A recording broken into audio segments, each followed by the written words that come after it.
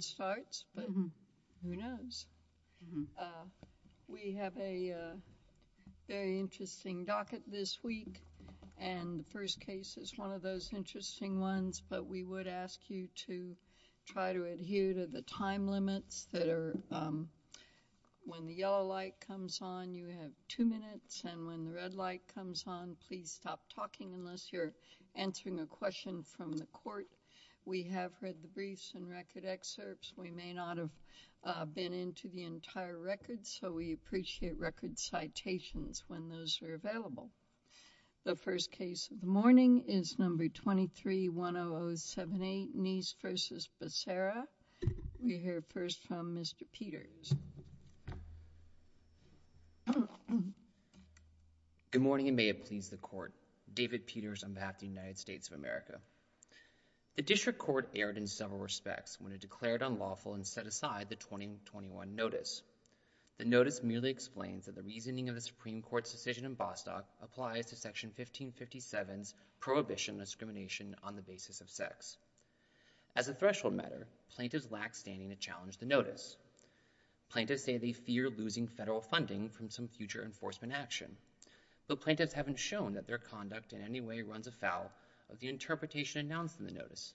So if the plaintiffs had said, we are not going to take care of anybody who is transgender, I would not say that, but I'm saying if they were to say that, that's a quote, would they then have standing? That's a much easier case, Your Honor, because, again, the notice doesn't specify which conduct is prescribed. It just, at a high level of generality, says Bostock's reasoning applies. And they would still need to show some credible threat of enforcement.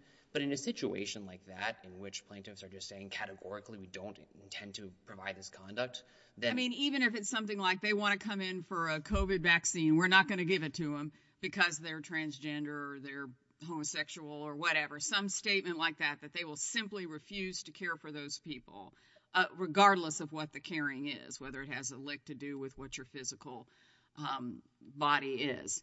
Is that something that then you would not be protesting standing on? You're right. I think we'd still have some questions about whether there would be an enforcement action because plaintiffs haven't shown that the HHS has ever enforced Section 1557 in this way. Why don't you pull the mic up a little closer? Oh, of course. Is that better, Your Honor? Yes. But that would be something to fear because why else have you set out that notice but to let people know don't do that? I think, the notice's purpose is to provide clarity about the application of Bostock. But, as this court explained in Braidwood, there is a very thin line between a declaratory judgment and an advisory opinion. And the question about whether... the vaguer it is, the easier it is for you to challenge standing until you go after someone. I don't think that's right, Your Honor. I don't think the notice clarified much of anything. But that just underscores why there's no standing, Your Honor. Well, now, wait a minute. Standing, we're only talking about the first condition of standing, which is injury, right? Yes, Your Honor. We're talking about the... We look at that in terms of the affidavits that each doctor filed, and it seemed to me, I wasn't clear on it, but it seemed to me that they said, we will not... Ms. Neese, Dr. Neese said, I will not prescribe hormones to people under 16. I do not treat anyone under 16, right? Your Honor, I think... But what if they're between 16 and 18? They're still not minors in the eyes of the law. Suppose someone comes in and, asks for puberty blockers or whatever, 16 to 18 years old. Your Honor, so Dr. Neese's testimony is that she does not treat minors or teenagers. She's just not comfortable with that. It is not in her area of specialty. And HHS has never required a physician to provide care that is outside their area of specialty. I think if you look at, for example, page 34 of the response brief, in which the plaintiffs lay out the kind of conduct that they intend to engage in, and there's just no fair reading of the notice that that level of conduct or that specific conduct is prescribed by the statute. Well, just what does the notice include then? Your Honor, it explains that Bostock's reasoning applies to Section 1557. Well, you're talking about medical care. We're not talking about sports where it's an easy question about boys on girls teams and bathrooms and locker rooms. We're talking about medical care. So what does this mean? You're saying it doesn't include this that they do, it doesn't include that they do, but the notice doesn't say it doesn't include those things. But, Your Honor, Section 1557 is also framed at a high level of generality. That doesn't mean that any physician can come into court and have this court confirm that what they want to do is not prescribed. You still have to show a credible threat of enforcement that the conduct that you want to engage in as a physician is prescribed. And plaintiffs haven't shown that. Again, Your Honor, what they want to do is... Giving someone a test of their part that the other gender does not have is not discriminatory. It's just reality of people's bodies. So it's not discriminatory even under just general sex to say, well, a woman needs X and a man needs Y in terms of tests because of what they've got in their body. Your Honor, it is perfectly sensible for a physician to prescribe someone getting a prostate exam who has a prostate, right? And it's not discrimination just because that individual happens to be a trans woman, in the same way that if a individual who came in and a physician prescribed them a prostate exam, it wouldn't be age discrimination in violation of Section 1557 just because that person happens to be over 40. Just one thing quickly. Can we take these representations on your part to be the authoritative position of HHS? Your Honor, in our brief, we said on this record, HHS does not understand the conduct that they intend to engage in as represented in the declarations to be discriminatory. And so there is not an indication... So these plaintiffs face no risk of future prosecution in the view of HHS, pending the notice of proposed rulemaking? On this record, Your Honor, just what they say they want to do, when you look at page 34 of the brief and they say they want to engage in 4 activities, there's just no indication that that would be a violation. I mean, again... And actually, one of them, I think, would be against Texas law, which is converting somebody from one gender to another under age 18. Isn't there a Texas statute that prohibits that? Your Honor, am I familiar with Texas state law is not... I'm not positive, Your Honor, but I would say that the conduct that they want, just to answer Judge Jones's question, HHS does not understand the conduct that they are engaging in to be discriminatory. And because of that, there is no showing that they face a credible threat of enforcement. The only injury that plaintiffs are claiming is that they fear some future enforcement action for engaging in conduct that they think, the Secretary thinks, violates the statute. As we're made clear, we don't think that conduct violates the statute, and there's just no fair reading of the notice that it does.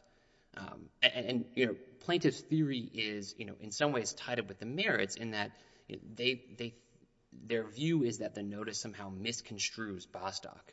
But that's just an entirely contrived and view of what the notice says and what Bostock says. Plaintiffs have this idea that they can discriminate. There is some category of discrimination on the basis of sexual orientation and gender identity that is permitted because it's not discrimination on the basis of sex. But Bostock was absolutely crystal clear that discrimination on the basis of sexual orientation and gender identity is necessarily discrimination on the basis of sex. So there's no gap between what the notice says and what Bostock says. And just following up on the question earlier about the doctor's refusal to give certain examinations based on gender at birth, the record doesn't have any indications of refusal of treatment. I think Dr. Neese's concern was more about the patient's refusal to accept treatment. But yes, the converse is not true in the record, I don't believe. No, Your Honor. Dr. Neese has a patient who has been resistant to care. Dr. Neese has urged that the individual receive that care. That there's no way that's discriminatory. I mean, that kind of conduct arises all the time if you were insisting. So if the patient made a complaint to HHS, this doctor is trying to force a pelvic exam on me and I'm a male, then HHS would respond and say, go fly a kite. I don't know in so many words, Your Honor. We would investigate. HHS would investigate. Well, if you would investigate it, that means, if that's, you're going off one affidavit, you're going off this other hypothetical patient's affidavit, you'd have to say, if you are biologically a female and the doctor suggested a pelvic exam, then that is not discrimination. Your Honor, that Dr. Neese has, on the facts that we have in the record, that Dr. Neese has gently but firmly insisted that someone get preventative care that is consistent with their sex characteristics is not discrimination. Because I appreciate that, because in the Braidwood case, whichever agency it was, EEOC, was saying that they don't intend to prosecute anyone, and I say prosecute, Bring enforcement action. Bring enforcement actions against someone on the basis of religious claims, but they would have to look at everything on a fact-specific basis, and Judge Smith's opinion said that is coy and unconvincing, but you're not being coy and unconvincing. We have a full record here, Your Honor. Braidwood just the distinction between Braidwood in this case just highlights why there's no standing here. I mean, in Braidwood, the plaintiff there wanted to not hire gay, trans, or bisexual individuals. There was no doubt that that was exactly the kind of conduct that the EEOC guidance prescribed. They the plaintiffs there had shown that there had been enforcement actions taken against that precise conduct, and none of that showing is present here. But, again, Your Honor, we don't think there is standing. We think there are other threshold defects, but just to reiterate, the plaintiff's merits theory is also deeply flawed. And just to reiterate, plaintiffs also have this idea that somehow the conduct, the notice allows discrimination against bisexuals, and it's just worth pointing out that these plaintiffs aren't saying that they want to discriminate against bisexuals. They aren't, there's no way that they're harmed by any. Yeah, so that's back to my original question. That might be, as you say, a closer case. Now, let's assume arguendo that somebody did say that, and tell me your best argument on the merits, if we did get to the merits, that your notice is acceptable.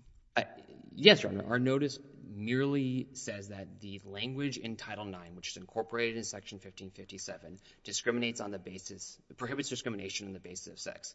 That language is indistinguishable from the language in Title VII that's prohibiting discrimination because of sex. This Court and the Supreme Court routinely treat that type of language as imposing the same kind of causation standard. And so all the notice says is that the reasoning of Bostock, which is that intentional discrimination because of sex, which is prohibited under Title VII, the same reasoning applies under Title IX and by extension 1650. What do you say about this statement? Bostock does not say that men who identify as women are entitled to legal recognition as women. Sorry, if you would repeat it. Bostock does not say that men who identify as women are entitled to legal recognition as women. That would be very material to the Title IX context.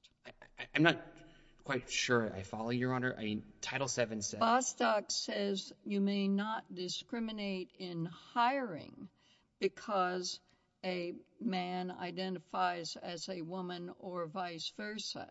Of course. It does not say that such a person is treated as that a man who identifies as a woman is treated for all purposes as a woman. Take pregnancy. A man who identifies as a woman cannot be pregnant. So therefore, the Pregnancy Discrimination Act cannot apply. Do you think Bostock says opposite of that? I think what Bostock says is that when there is a prohibition against intentional discrimination on the basis of sex, that means that discrimination on the basis of sexual orientation or gender identity it necessarily is discrimination on the basis of sex. And just to clarify one more point, Your Honor, it is also true in Title VII that there are exceptions to... There's questions as to what amounts to intentional discrimination. And so there may be situations in Title VII or Title IX or in Section 57 where there's a question as to whether the conduct actually does amount to intentional discrimination because someone is gay or transgender.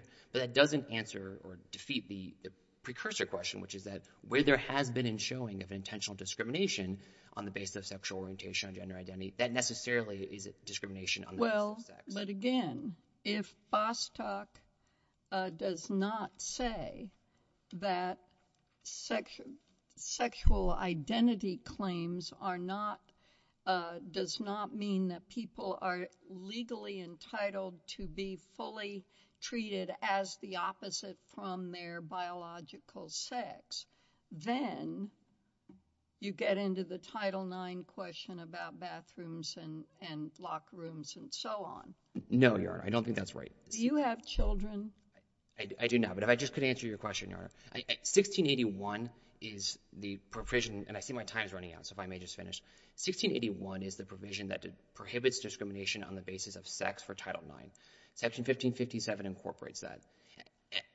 There are any number of ways in which Title IX permits sex separation. There are various exceptions in 1681, in 1686, as reflected in athletics. Big arguments against that in the 11th Circuit, didn't it?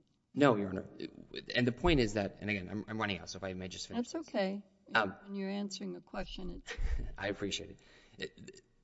The Adams decision was about how the general prohibition on discrimination on the basis of sex applies in certain contexts in which there has traditionally been sex separation, like bathrooms.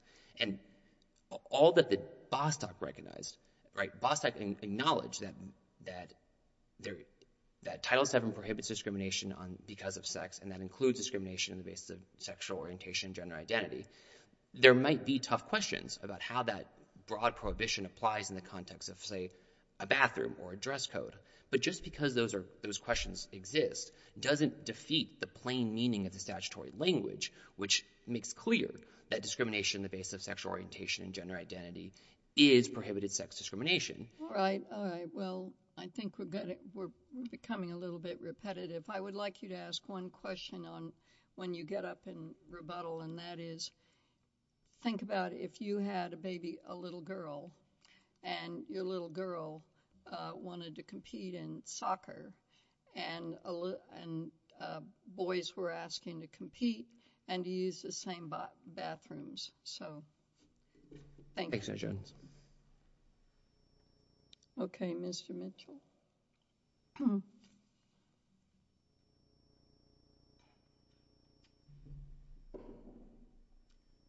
Thank you, Your Honors. May it please the Court.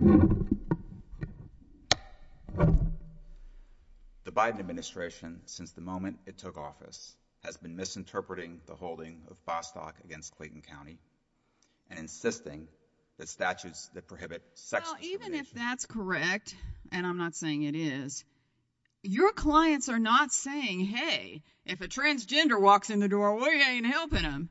They're not saying that, right? Correct. They're simply saying if somebody walks in and says, I'm a man, but they have portions in their body that are physically female, they will treat those as physically female. And there's been no indication that the government's going to go after that, which would make not a lick of sense, because whether you say you're female or not, if you have female parts, that's what needs to be addressed. So our clients are alleging more than just that, Judge Haynes. That is one of the many ways in which they are concerned of possible enforcement action. We also have statements from Dr. Neese in her declaration, paragraphs 9 and 10 on page 420 of the record, where she says that she is categorically unwilling to assist a minor in gender transitioning. But she's not a pediatrician. She's not a pediatrician, but she still is willing to treat minors in other circumstances. And she says the reason she will not treat a minor or provide gender transition services to a minor in these situations is because she believes the brains of minors are not sufficiently mature enough. Okay, but isn't there a Texas law against it anyway? There is now. At the time... So what difference? So how can, I mean... And there's the notice... part of the notification that allows for non-discriminatory reasons for the doctor to refuse treatment for non-discriminatory reasons. Yes, but the notice of... Then why the fact that she doesn't treat minors, and that's outside of her categorical, patient services, then why would that fall under this notification? She doesn't say that she doesn't treat minors. What she said is that she will not assist a minor in gender transitioning services. That would not qualify under the notice of proposed rulemaking as a non-discriminatory reason. Also, Judge Douglas, the notice of proposed rulemaking, and this answers Judge Haynes' question as well, the notice specifically says that complying with state laws, such as this recently enacted Texas law that bans gender transitioning for minors, does not qualify as a defense to this. What's the status of the proposed rulemaking? To my knowledge, and I looked at this last night, it is still not a final rule, but my colleague should correct me if I'm wrong. I believe it is still in the proposed rulemaking stage. Would that moot this case? No, not at all. I mean, the notice of proposed rulemaking does not provide a safe harbor for the actions that my clients are alleging. Well, I understand that, but I suppose that would require a different challenge. Right. It would be a separate agency action that would have to be challenged in a separate lawsuit. But this agency action that we're challenging is the notification that Secretary Becerra I understand that, and I will, for present purposes, I will accept that there may well be a final agency action. But if they hadn't brought an enforcement during the period in which that notice statement was effective, would that be mooted out by the subsequent regulation? No, not in our view. The subsequent regulation, if it becomes final, is not going to repeal Secretary Becerra's notice of May 10th. In fact, it would reaffirm and reinforce the policies that he announced, which is that they are interpreting Bostock in a manner that prohibits all forms of discrimination on account of sexual orientation or gender identity, even though that is not what Bostock held. The holding of Bostock is more limited.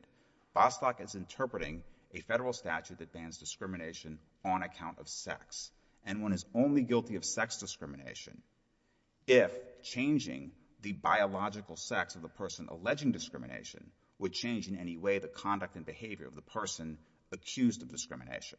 And if the healthcare provider would take the same actions with respect to a biological male that it would take with respect to a biological female, there cannot be sex discrimination within the holding of Bostock, even if the healthcare provider is somehow discriminating. And your persons are not saying anything different. I mean, that's what I don't understand. And we certainly, and I'm not getting into whether this is, where this stands exactly, because there's been a lot of cases on it, but where somebody has a religious reason why they say, I'm sorry, I cannot help you because you're, let's just say, transgender, that's a different animal than your people who are saying, we care for everyone. It's just, as I said, when somebody says, I'm a man, do not give me that.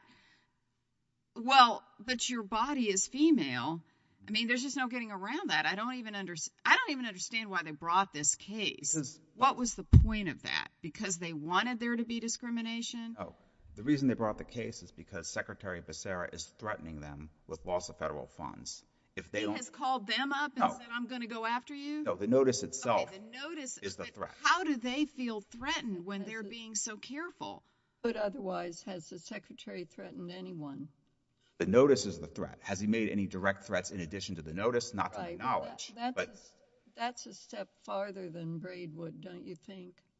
I'm not sure it is, because Braidwood involved agency action. These were guidance documents. There had been another prosecution under it. There had been. You're correct, Your Honor. And then there was what I mentioned to him that Judge Smith said a coy and unpersuasive or whatever was, wishy-washy thing. Well, every case stands on its own, so we can't categorically exempt these.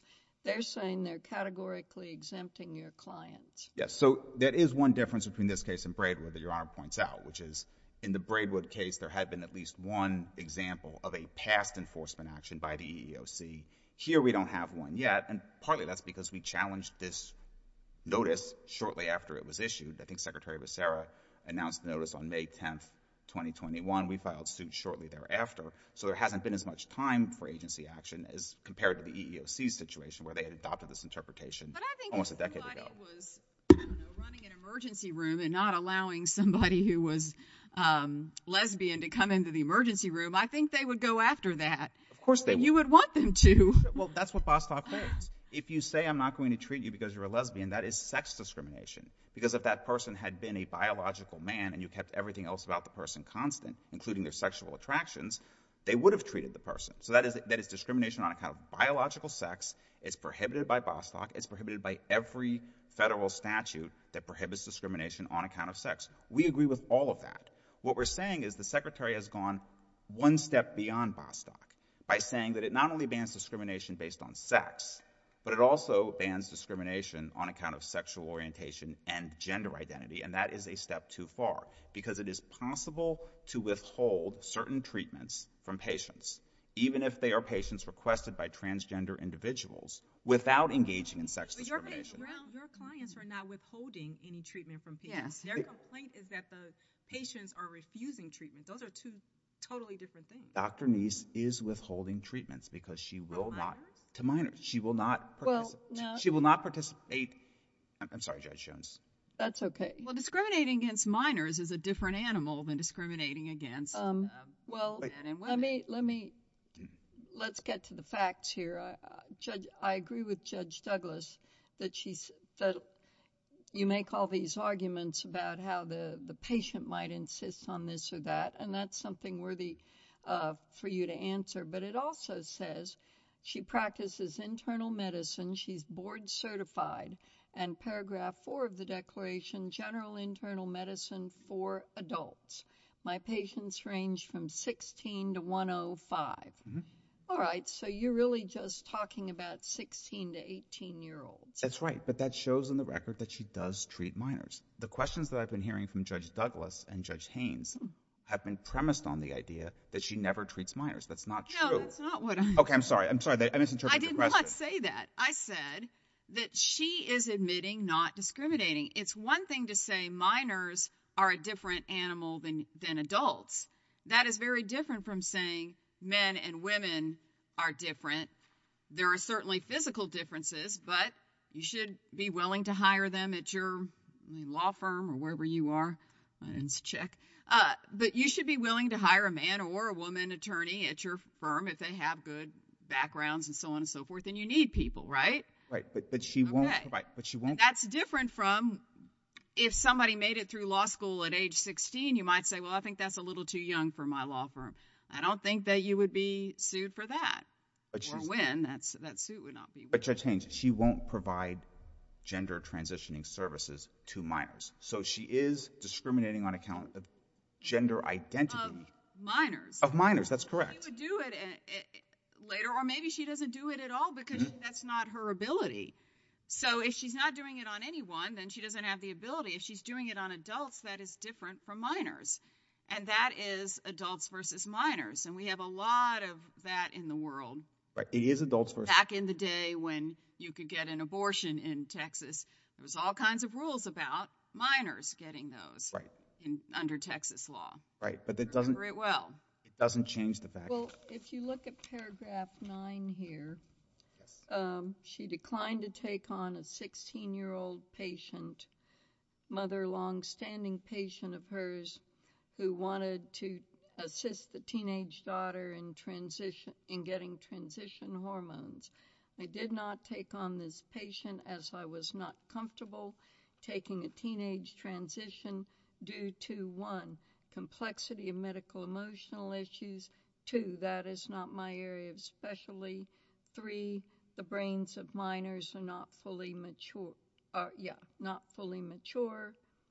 and 4, other transgender patients have already transitioned and I maintain their care. So this boils down to 3 reasons given why she would not assist in gender transition, services. Mm-hmm. And you're saying that would be enough to violate the notice. It clearly is. All I'd say is we'll let him answer on rebuttal, but Mr. Peters says nothing Dr. Neese does violates the notification. But there's nothing... First, the notification is not what we're challenging.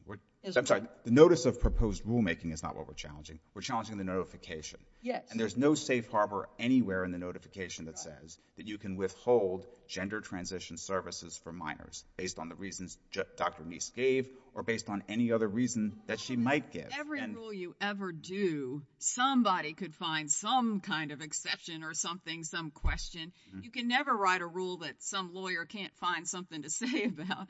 So I don't know why in this case, the fact that they're saying, look, we've looked at what she says she does and we have no problem with it, why that doesn't end the matter. They haven't said that. Why are we here? They haven't said either in the notice of proposed rulemaking or in their briefing, or even at oral argument today. There's a part of the notification that says that services can be declined to provide health service to any individual or where the covered entity reasonably determines that such health service is not clinically appropriate for that particular individual. Why doesn't any of that provide a safe harbor? Your Honor, I think if you read on, I don't have the text in front of me right now, I believe it goes on to say that you can never say that gender transition is categorically inappropriate for a patient. I believe that's in the very next clause or perhaps even the next sentence. He's not saying it's categorically inappropriate, just saying this is a little young. So when that kid that's 16 turns 18, which doesn't take that long, that's a different animal. That's right. But the point being that children may change their minds over time. I'm not talking about specifically on gender, but just in life. I mean, I wanted to be a teacher in 4th grade, then decided I wanted to be a lawyer in 5th grade. And I don't know that that's anything wrong with that. And then I became a lawyer. But the point being, as a kid, things can change over time. And it is a little bit of a different world. And that's all she's saying. She's not saying never, ever should you transition. Right, but she is categorically unwilling to provide the transition services to minors at that time. Why isn't that, though, discriminating against minors, which is not the issue? It is both. It is discrimination against minors, but it's also discrimination on account of gender identity based on this notice that Secretary Becerra issued. Because if you are withholding the preferred treatment, at least it's not entirely clear, because all the notice says is that Section 1557 of the Affordable Care Act will be construed to prohibit all forms of discrimination on account of sexual orientation or gender identity. No further elaboration is given. So healthcare providers just have to wonder if they do not provide requested services from their transgender patients, will the Secretary deem that a violation of 1557? And that's why, I'm sorry. What is the best case for standing that you can cite? 303 Creative is the best, I believe, because that allowed a pre-enforcement challenge before the person even entered the market.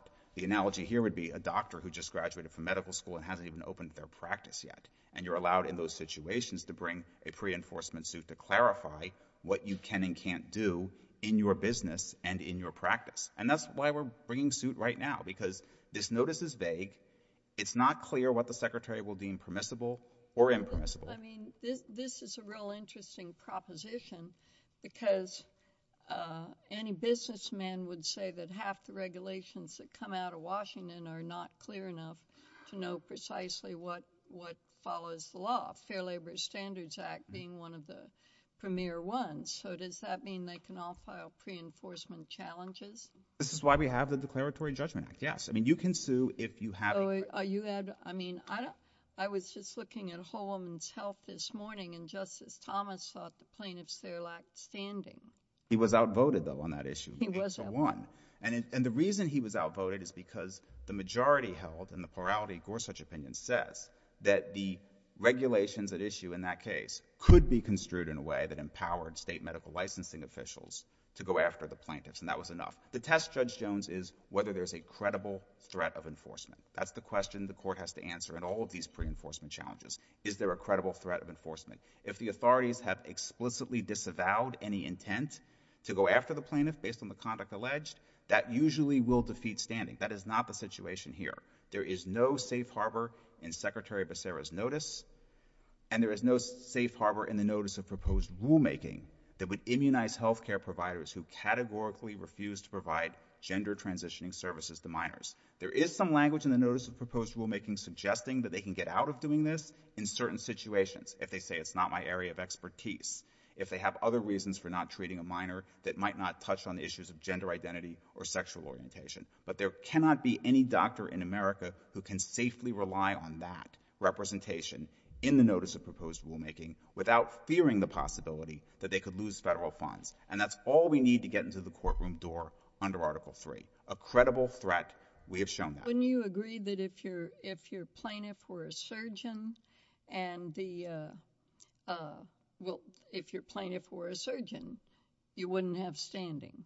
It depends what the surgeon would say about his practice, but if he is willing to treat transgender patients and perform surgeries on them on the same terms as other people. Well, and I'm not talking about transgender surgeries. Okay. I'm talking about hormones or something like that. You're describing you're saying every doctor in America is at risk, and that's not quite accurate. Well, it just depends how that doctor is going to treat a transgender patient who walks through the door. Will they have to indulge every representation the transgender patient makes about their gender identity? Will they have to go along? Judge Douglas said, but I personally think that's a red herring because that turns standing on a third party's action. I don't think it doesn't turn on a third party's action. This is all about what Secretary Becerra said in the notice. And every doctor, it's not hyperbole. I'm sorry. Go ahead. I was just going to say, Your Honor, in response to your earlier question, it's not hyperbolic to suggest that every doctor is at risk here, because what if they don't address the transgender patient by their preferred pronouns? Will that be considered a discriminatory act under the notice? We don't know. That wasn't clarified at all in the notice of proposed rulemaking. What if they insist that a biological male patient have prostate cancer screening, even if the person identifies as a female and denies that the person has a prostate? Well, again, that wouldn't be actionable unless I guess all of these actions would start with some patient complaining to HHS. That's probably what would happen. HHS may be able to find out about it through some other way, like reading the declarations in this lawsuit. But right now, each of our clients is laboring under uncertainty. They do not know how HHS will ultimately interpret this notification of Secretary Becerra. Wouldn't it be easier to bring this challenge when a rule is promulgated? I don't know if it would be easier or not, Judge Jones. It's all going to depend on what the rule says. And in the meantime, it's clear from Secretary Becerra's notice that this is how Section 1557 of the Affordable Care Act will be enforced. They are interpreting it. Well, but ain't enforcing it, as you say. I mean, they haven't gone after anyone, and your clients seem like the least likely people for them to go after because they are so graciously trying to be sure. They're saying, we're doing this and this, but the problem is the person's body and so on and so forth. That does not sound like someone who is just throwing all people of one group out the window. Yeah, our clients' views on transgenderism are nuanced. They are not people who would categorically refuse to treat a transgender patient. They want to treat transgender patients in a manner that is ethical. The Hippocratic Oath. It is, consistent with their obligation to do no harm. And there are reasonable and real disagreements in this context between Secretary Becerra's understanding of a medical provider's obligation and my client's understanding of what those obligations are. And one of them is that minors should not be transitioned under any circumstance. Dr. Neese makes that clear in her declaration. Secretary Becerra has not, either in his notification of May 10th or in this subsequent notice of proposed rulemaking, provided any assurance to medical professionals who will not assist in a gender transition of a minor that they are safe under his interpretation of 1557. I have one other question, and that is you are not defending Judge Kaczmarek's reading of Title VII and 1557, I take it. We didn't make that argument below, and in fact, we explicitly conceded that there was no real distinction between on the basis of sex in Title IX and because of sex in Title VII. I don't think it's necessarily wrong for a judge to sua sponte, pick up an argument that a litigant hasn't made, but to answer Your Honor's question, we did not make that argument below, and we're not really making it on appeal. Okay. All right. Thank you. Thank you, Your Honors. Mr. Peters.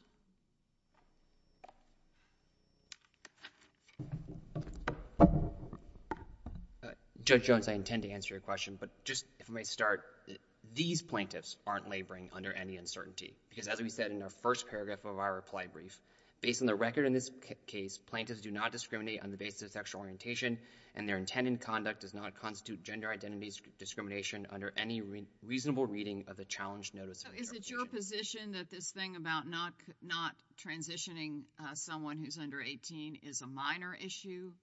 It's little minor, but understand. Minor versus adult. Child versus adult issue. Our understanding of why that's not discriminatory conduct is because it's not what Dr. Neese does. It's not her area of specialty. She says expressly in her declaration that that is not something that she does, that she is comfortable with. It is not something that she... Well, I think a lot turns on this paragraph 9, which is why I recited it to Mr. Mitchell, and she also said, not comfortable taking it on, A, due to the complexity of the issue, medical and emotional issues, After all, you're blocking hormones, you're preventing the natural development, you're causing girls to have mustaches or boys to not develop themselves. 2, that is not my area of specialty, but she said, and 3, the brains are not fully mature. Now, it doesn't have, she says, I cannot and will not do it. Dr. Neese then is then similarly situated to many physicians who don't provide these services. And But you're saying that the activity, what she describes in paragraph 9, categorically does not violate the notification. On this record, her statement, this is not my area of specialty, and there's no indication that she's providing like services to cisgender individuals. You're not answering my question. I just... You're interpreting the paragraph, and I'm just saying, taking the paragraph as it is, you're saying there is no basis for enforcement. The Secretary has been clear that given Dr. Neese's testimony here in the declaration, in her interrogatory, at her deposition, that it does not understand... Categorically unwilling to assist a 16 to 18-year-old to transition. That's not what she says, Your Honor. She says that she's unwilling to... she doesn't provide transition services to teenagers. But then she's no different than someone like a podiatrist, right? A podiatrist might be categorically unwilling to provide transition services, but it's not discriminatory because a podiatrist doesn't provide those services. And so there's no discrimination there because there's a legitimate non-discriminatory reason for that person not to provide that service. Why isn't discriminating on basis of being a minor different from gender? It's not a prescribed basis of discrimination under Section 1557. Right. So it's okay. I mean, the point is, as I said, well, I mean, for example, here in New Orleans, if some kid shows up at the bar and they want, wine, they ain't going to get it. Well, that's because they're minors and actually under 21. And if you were 22 and walked in and wanted some wine, well, heck, you could get it. That is totally different from a bar saying we will not give wine to a transgender. That's just a different, as I said, a different animal, a different part of the world. Certainly, Your Honor. And I would just, a few more quick points. Plaintiff cite 303 Creative. That case is entirely different. I mean, there was no dispute that what the plaintiff was going to do was going to violate the statute. And there had been past enforcement actions, though, as Judge Haynes pointed out, there has never been a past enforcement action in the context of Section 1557. If a plaintiff is willing to swear that they are going to violate what appears to be the context of the notification, then why don't you're not taking that at face value? You're right. This was summary judgment, right? Sure, Your Honor, but there's nothing in the record to indicate that any of these plaintiffs are going to engage in conduct that violates the statute. That's the basis for standing. That's why you're injured, because you're going to undertake conduct that will likely will likely bring you in the crosshairs of enforcement. And if plaintiffs were going to engage in conduct that was on any fair reading of the notice... You're saying that you're asking us to make a fact determination about their motivations and their activities. No, Your Honor. We're saying that on this record, there's no indication that there's a substantial risk that these plaintiffs are going to face a threat of enforcement, because there's no indication that the conduct that they want to engage in is violative of the notice of interpretation. So the category, the unwillingness, she says it, her reasons are not material. She's an MD. She's saying, I will not give those puberty blockers to 16 to 18-year-olds, does not violate the notification. No, Your Honor. What Dr. Neese is saying is, I will not provide services that are outside my area of specialty. And nothing in Section 1557 has ever been enforced to require a physician to provide services outside their area of specialty. That's just, my time is up, but that's just a straightforward... Put yourself in the place of a dad quickly and tell me what you think about subjecting your little girl to bathrooms with boys and locked rooms. The notice of interpretation says nothing about bathrooms. No. I'm just asking you as a person. Your Honor, the question before the court is the scope of the notice. The notice... No, sir. I'm entitled. I'm up here. You're down there. I'm just asking you the question. Your Honor, I'm not sure how to answer it other than to say that the question about how Section 1681's prohibition on sex discrimination applies in the context of something like a bathroom or an athletics facility. Nope. It is a question that might present difficulties, and that is why the Department of Education is issuing. Well, at least you admit that it presents difficulties. And that's why the Department of Education is. That's the problem with all of this. It's one thing to sit in Washington and make categorical decisions about things, but when you're talking about putting little girls, I have 3 granddaughters, in situations where they're going to run around half-dressed with half-dressed little boys, and when you're talking about giving them puberty blockers so they can't mature, or boys can't mature, it's just, that's the difference between being some kind of 25-year-old in Washington and actually being a parent who has to think about the best way to bring up your child. But that's my view. We asked the district court's. You'll probably agree with it someday. We asked the district court's judgment be reversed. All right, sir. Thank you.